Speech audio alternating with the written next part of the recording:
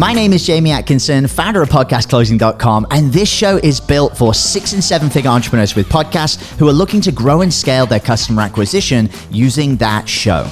If you're a 6 or a 7 figure entrepreneur with a podcast and you want to get featured on this show to talk about your own podcast journey, go to top100interview.com. Now over to your glamorous host, Brittany Chatterbach, and don't forget to subscribe for daily interview content.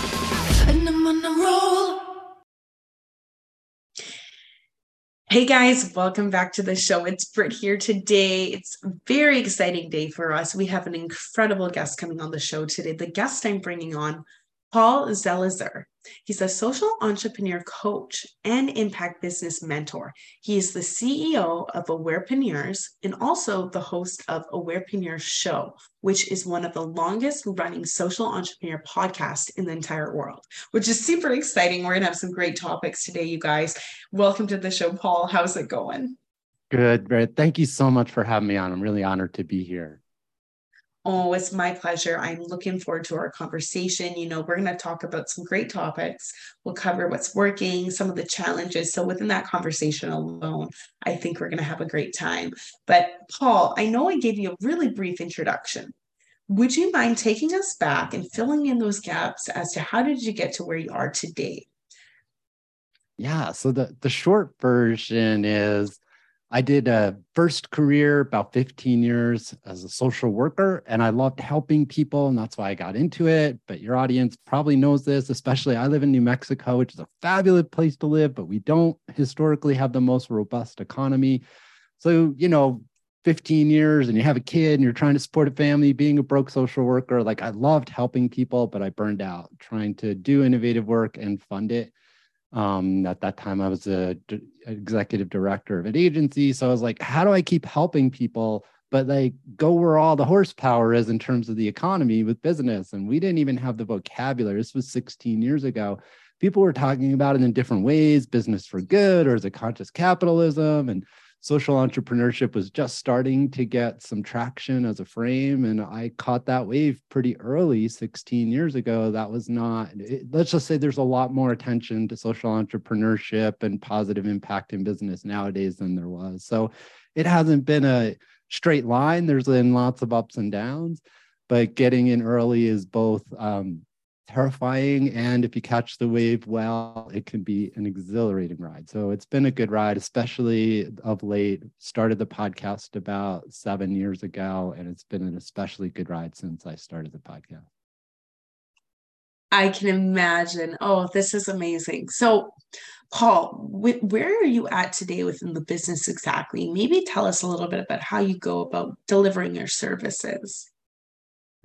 So I actually have two businesses. They're very closely related under one umbrella, but the main revenue source I have is I'm a consultant and a coach for impact startups and founders. So people who want to figure out how to use business or use some sort of organization for good. That's their primary driver, but they also want to make a good living. So, balancing, I call it impact and income. So the majority of my work is consulting. We were just talking before we hit record, Brittany, because of my podcast and relationships with it. This week alone, I put in mid 5 figures of proposals. One of them, somebody approached me, hey, we've got some consulting money. Will you please apply for it? Wow. So the podcast is the main draw. It's how people find me. And the majority of my money is through one-on-one and organizational consulting.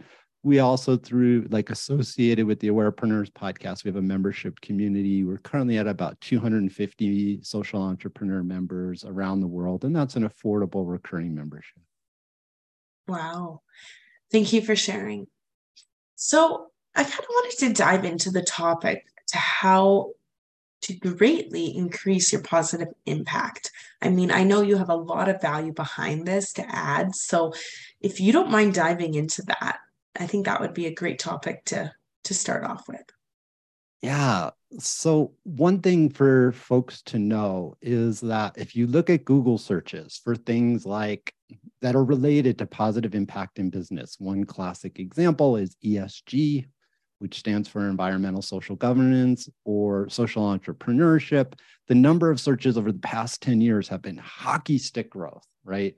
And we're now at the point where, whether it's Patagonia making the front page news because they've restructured and they said nature is our sole shareholder, or, IKEA has sustainability arms and Walmart, like every company in the world is got this something about positive impact and what's happening in our world and in our climate on their radar.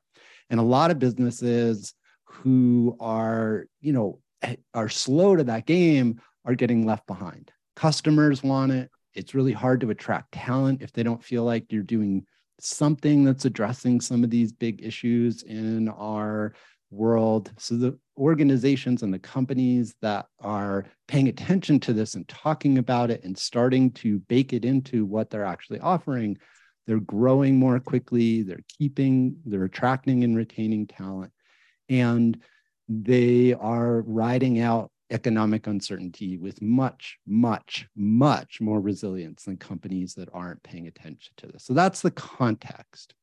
So those entrepreneurs who are smart, and going forward, if we look at what the projections are in 2023 and beyond, this trend is actually only just getting started.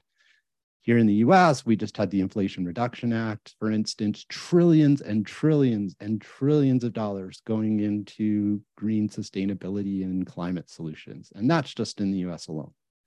So anybody who's paying attention, if you're an entrepreneur, if you're not, to start to lean in, to start to explore how is it that the people that you're passionate about helping, your ideal client or customer, what's going on in their world and how are they relating to some of the conversations about sustainability, about having positive impact, about making the world a better place. The first is just understanding your customer and starting to see how might they be relating to this global trend that's one of the biggest trends we've seen in the past 100 years in business. That's the first place to start. Wow, this is incredible. Thank you for sharing. So, I realize how incredible you are with your podcast, especially. I mean, it's truly working so well within scaling your business and stuff like that, which is huge. I think podcasts are great for entrepreneurs in order to do that.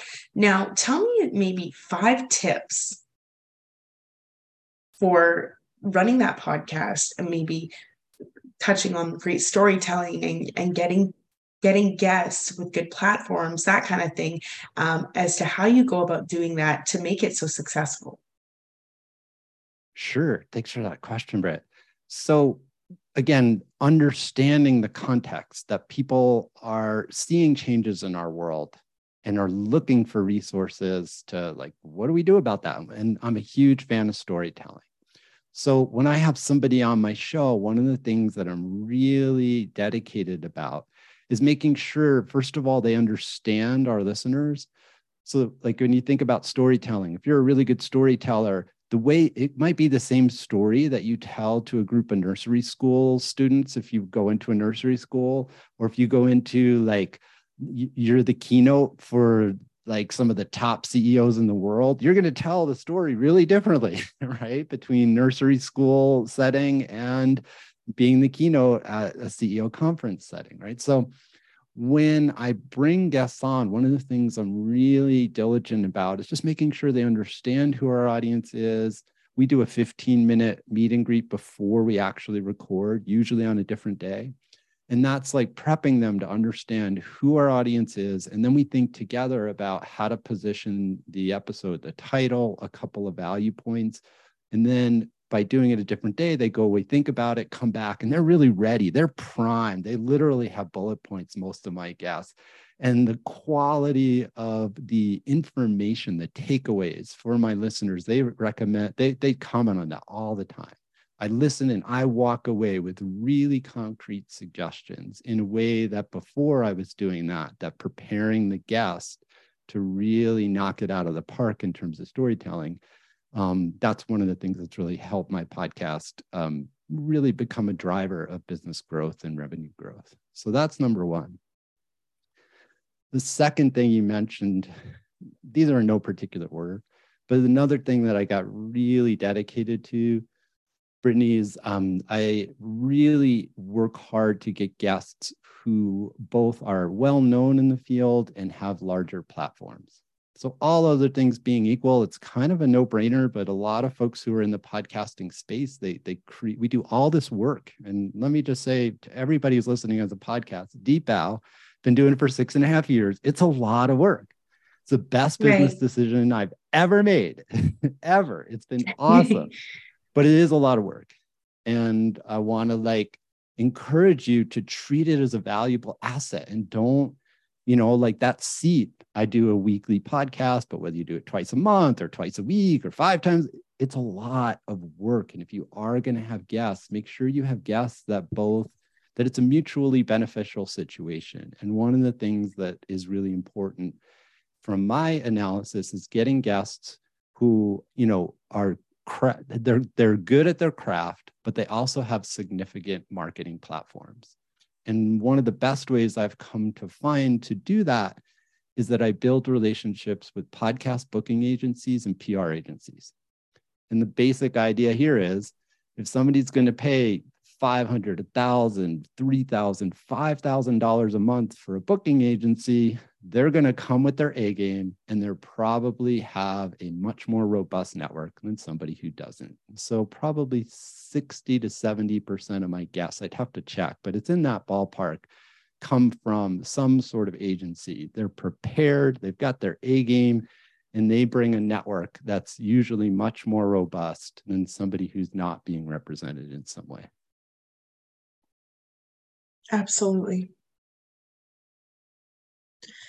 That's incredible. I think, having a good idea of who you want, and not just bringing anyone onto the show, is going to make all the difference. I mean, and I love the fact that you know how to go about getting these guests, and you do want someone who's on their A game. You do want someone who has a good network, really. Let's be real. And so that's huge. That's huge. Now, within the podcast, I know you do a little bit of both solos and interviews. Can we dive into both of those and how you make both work and what works best for you? Absolutely.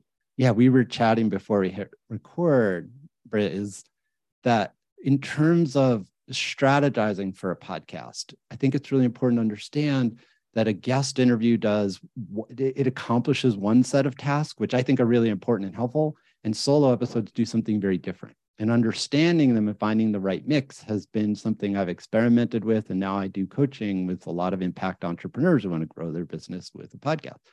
So what guest interviews are great for are to help amplify, to help you get in front of new people.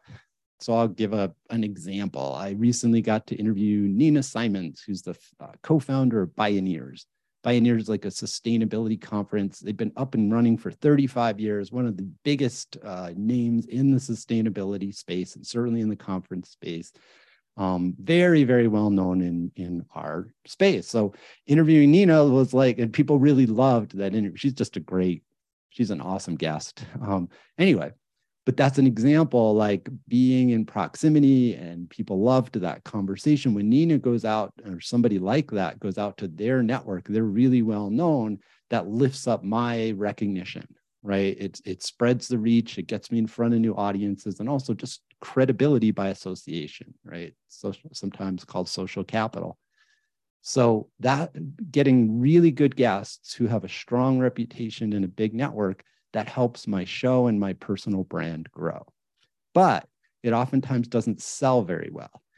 The way I talk to clients about it is, it's like trying to be the hostess with the mostest, the host that's asking good questions and keeping the conversation going. That's one skill set. And it's very different than providing value in a way that is likely to lead to consulting clients or somebody joining my membership. So it increases awareness, but doesn't increase sales so well.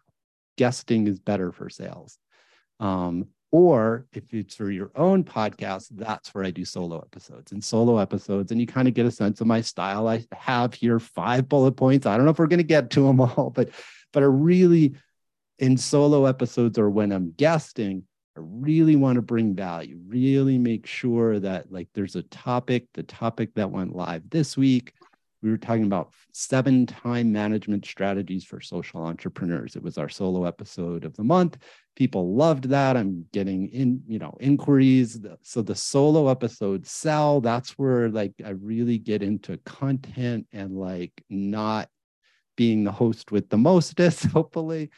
But the interviews are where my brand grows and I have the network building of, and it's just fun to do a good interview with somebody who really knows their stuff is I just enjoy it. So finding a mix between solo and guest interviews that fits your goals. And at least for me, the solo sell and the guest is expanding my brand and getting in front of new people. Thank you for sharing all that. Yeah, I think it's great to have a mixture of both for different reasons, and together they work well, right? Totally. So you mentioned the 5 bullets again. I just want to make sure we went through every single, or that we get through every single. I knew that there was a few more, but I didn't want to cut you off. But before we forget about them, if you don't mind telling us the last couple points that we're missing here, because I'm sure they're of a lot of value. Sure. So the 4th one that I suggest is grow your network. So again, I talked about Nina. Like I didn't just one and done interview somebody like that. If they're open to it, I invite them. For me, I do most of my business networking on LinkedIn. So I say, hey, so great to have you on the show. Love what you're doing. If you're open to it, I love to stay in touch with guests and like circle back around when you write a new book or, it's time for the conference. So, Pioneer's going to send me some stuff and I'm going to put it out into my network about the conference in April, right? And oftentimes I'll connect with somebody on LinkedIn. So I'm up to about 9,300 plus connections on LinkedIn alone. And a lot of those are people, some of the most robust leaders in my network have come through being a podcast host and making that simple, invitation. And then I stay in touch and suddenly the overall worth of the network. Some people have said in business, your net worth is equal to your network. So when I'm a podcast host, I'm not thinking one and done and see you later, bye, and on to the next. I'm like, this is, if you're open to it, the beginning of what I hope might be a lifelong, valuable relationship with people that are much better known than, at least when I started. I really worked to get some strong guests on at the beginning, and now having over 280 episodes and doing it for 6 years plus, the overall value of my network, it has become increasingly important, and it's part of the reason people hire me over other consultants, because I can send an email to folks that are super helpful for their business goals if I'm on the project. And that oftentimes opens doors to investors, marketing opportunities, strategic partnerships, and other ways I can provide value to my clients by enhancing my network. So using your status or your opportunity to connect as a host and then stay in touch long haul. Don't just say, that was a great interview, bye, I'm never going to see you again. That's not my preference. Of course, I can't force anybody, don't try to. But you're following up, you're still maintaining a relationship, which I think is huge. And, the fortune's in the follow-up too. And people feel appreciated when you don't just say, thanks for the interview, see you later. Won't talk to you again. We don't want that. Yeah, transactional ways of doing business, especially when the economy gets a little wobbly like it is right now. That's not, in the conscious business world, we say people want to know how much you care before they care how much you know, right? So if you stay in touch and you develop those relationships, particularly among people who are in conversations with lots of zeros every day they go to work, and you show up and you're providing value and you're not treating them as a transaction, but you're treating them as a valued new member of your network, they're going to start sending all the you difference. Business. Yep. Yeah, absolutely. Absolutely. Hey, you mentioned something pretty cool that I kind of wanted to touch on. I know we've got a short episode here, but if we add a little bit of time to it, I'd love to cover the 7 time management tips. Oh gosh. Okay. If you're okay with it. It doesn't Oh have to be yeah, 7 of just them, but switching gears. Yes, yes, I just totally. I think that's such a great topic. Like, it's so true. I find interviews and solos, like time management is a thing that we have to consider, right? So Huge. if you have some tips on that, I think that'd be cool to share with everyone if you're open to it. Oh, totally. Yeah. Just had to switch gears. Like, what did I say again? Yeah. Yeah. So there were 3 buckets. I'll tell you the buckets and then at least a couple of strategies in each bucket. So Sure. the first strategy bucket is self-care. And I'll tell you what I mean by that in a second. The second one is systems. Oh gosh, and what was the third one? I'm gonna look it up. I have it here somewhere written down. No problem. Take your that's all on me. I know That's no, that's I threw us hilarious. off. I'm just like, all right, what is the third bucket again? I'll remember as we go into it. Yeah, no Oh, problem. No rush. here it is. So the oh yeah, network strategies. Duh, we were just talking about networks. So it's self-care, business systems, and network strategy. So in the self-care, the 3 main areas I was talking about, and this is all research-based. I'm a neuro geek. I'm a biohacker, right? I'm a 55-year-old ultra marathoner. You have to take care of yourself to be a 55-year-old ultra marathoner. 100%. Right. So the self-care strategies are number one, something to optimize your nervous system every single day. The research is really strong. What I do 7 minutes of mindfulness meditation, but the research suggests even 1 minute has massive impact over time. So when people tell me you're too busy, but then you're overwhelmed, I say, then you're not using your time well. 1 minute a day.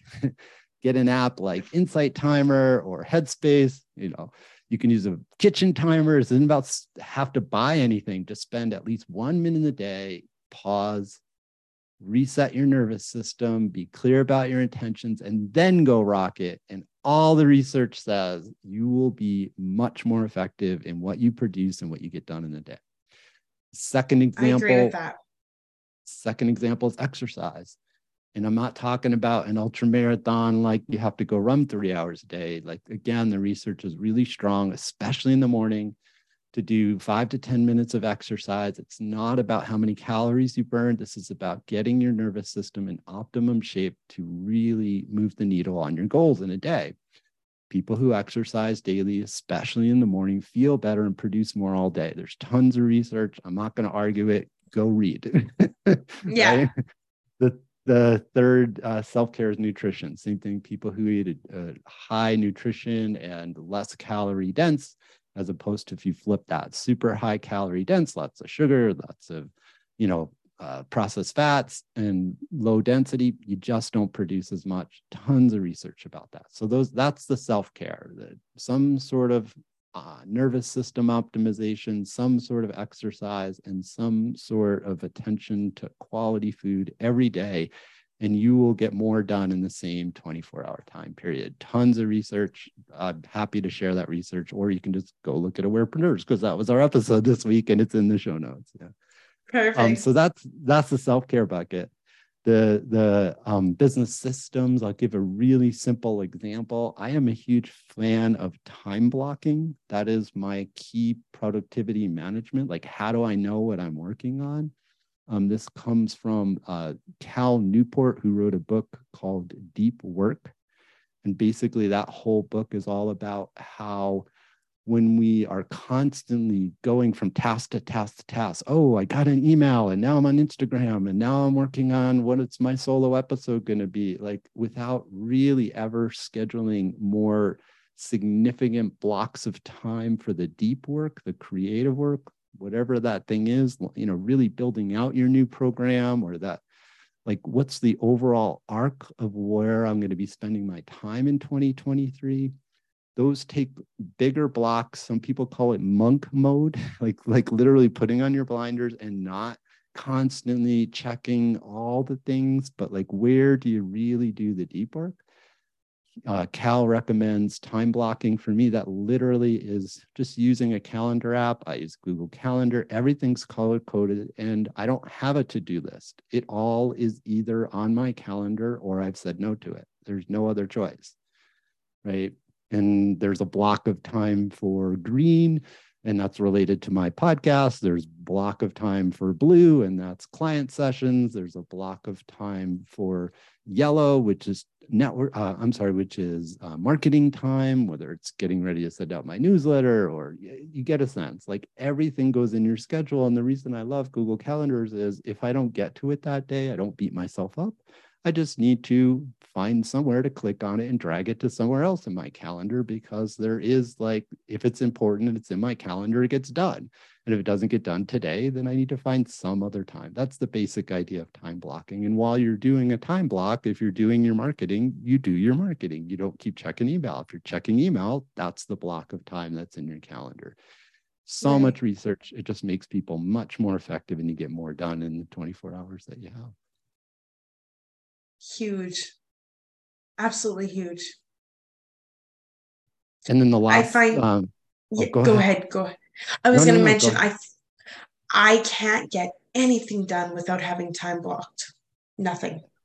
I will try all the things at once, and then I'll forget what I'm doing, and nothing gets done in the end. So Google Calendar is huge for me as well. Everything's color coded too. Interviews are blue. Green is lunch. This is that, right? But nothing gets done without blocked time. Otherwise, you're trying to multitask a million things, and nothing actually gets done productively. And I'll give you, this is like an over and above, but you asked me to be transparent, Brett. So I'll give you like take it to the extreme, right? Okay. Because one of the things for me is quality of life. So every 6 to 8 weeks, I take a week off and I go do an adventure. So I'm leaving tomorrow to go up to Moab, Utah, for 5 days with my girlfriend and my adventure buddy. And we'll go trail. Moab is one of my favorite places on earth. But, so that one's 5 days. Sometimes it's 7 days. But every 6 to 8 weeks, I go somewhere and I go do something. And that can be visiting a friend I haven't seen in a really long time, or, a trip up to Moab, or the following weekend, I'm going to Arizona and doing a race. Like, I get away way more often than most entrepreneurs because I block the time. Okay, now it's time to do this, but tomorrow I get to go to Moab, and that's what's in the calendar. So I love when it. you're efficient with your time, you don't have to just work more, you can play more, right? There we go. And do you find like it is a big refresher and reset for you to come back to work 10 times ready to hit the ground running again, and you're good to go? Yeah, my clients love it, because sometimes it's like they do have my consulting clients have my cell phone, and sometimes I'm like, hey, I'm coming up the North Rim in my adventure in the Grand Canyon. I'm texting you back. I can't call you, but I can text you because I have a little spot of 1 bar. Right? Hopefully this makes it through. Exactly. I hope it makes it through. And if not, I'll be back in the office on Monday, right? Love that. Oh, what a good idea. Every 6 to 8 weeks. I think that should be necessary for everyone.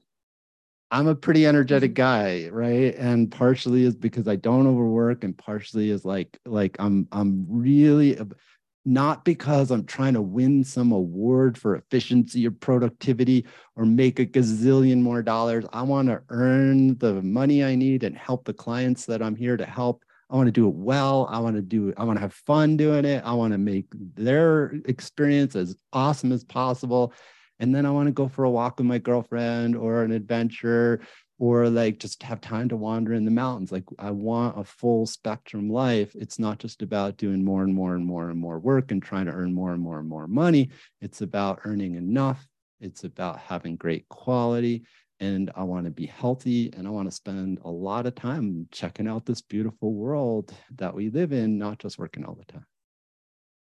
Absolutely love it. So I cut you off, though. I know you had one more thing to mention. Go ahead. So in the Sorry about productivity strategies. So no, in the productivity strategies or time management, network. So this actually overlaps with where we were before. Be mindful of who you spend your time with. There's a ton of research about the network effect, is what it's oftentimes called. And it just makes sense. If you're spending a lot of time hanging out. I'm a coach. When I was first new at coaching, I don't have a business degree. I came from community mental health. I'm a social worker who became a social entrepreneur. I was hanging out with other coaches who were relatively new, and we had our nice little pack, and we were all like excited about coaching, but most of us were struggling financially. And I was in a mastermind group. I tell this story in the recent episode. It was great. It was super supportive, but everybody was like barely moving the needle, like financially. It was moving, but it was slow because we were mostly a group of coaches hanging out with a group of coaches, and my network wasn't really growing because I wasn't making that a priority. It was growing with other coaches, but it was only when I really started to ask more honest conversations about who am I spending my time with, and is this really going to move the needle, both in terms of the impact that my clients can have, and also helping me grow my business and helping my clients grow their business.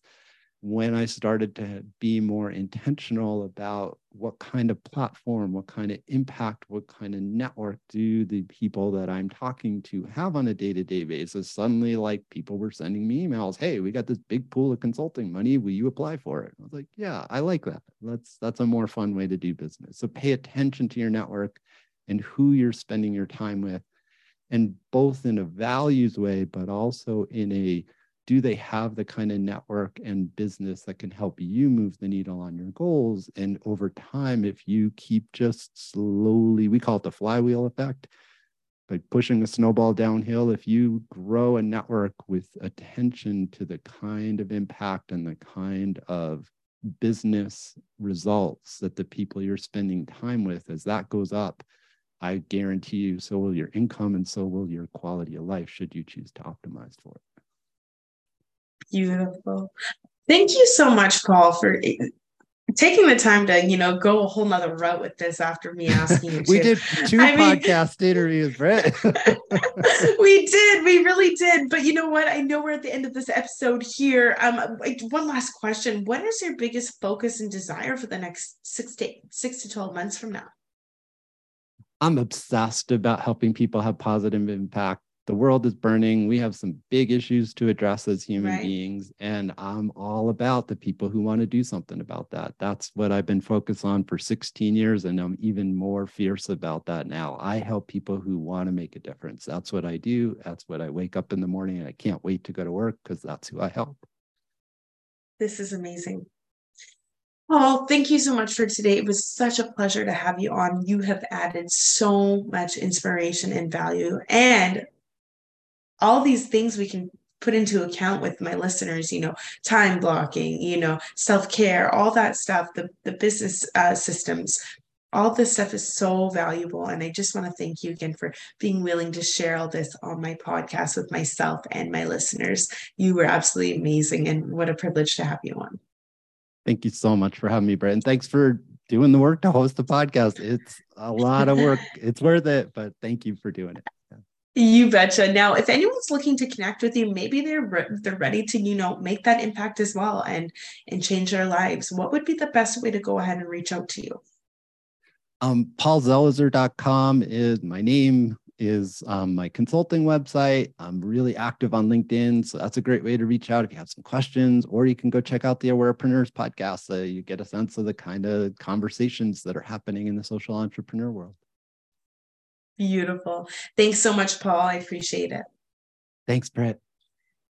Group, if you're listening and enjoyed, please like and subscribe. If you're a six-figure entrepreneur or higher and want to come on, just like Paul Zelizer. Did I say that right, Paul?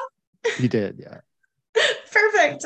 Came on today to share your story and your knowledge as well within the podcast, within the business as an entrepreneur. Please go to top100interview.com. I'd love to have you on as well.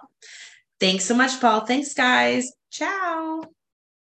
Hey everyone, I hope you really enjoyed that episode. As always, if you want to listen to more daily interview content, make sure you subscribe. And here's 3 ways I can help you in your business for free. 1, check out my video on how we're building a pipeline that produces 30 plus prime sales calls every single week using podcast setters and a basic interview funnel. And this is actually how I was able to quit social media forever. You can go to podcastrebels.com/setters. 2, if you're a 6 or a 7 figure entrepreneur with a podcast, we actually want to interview you on one of our top 100 shows. Head to top100interview.com.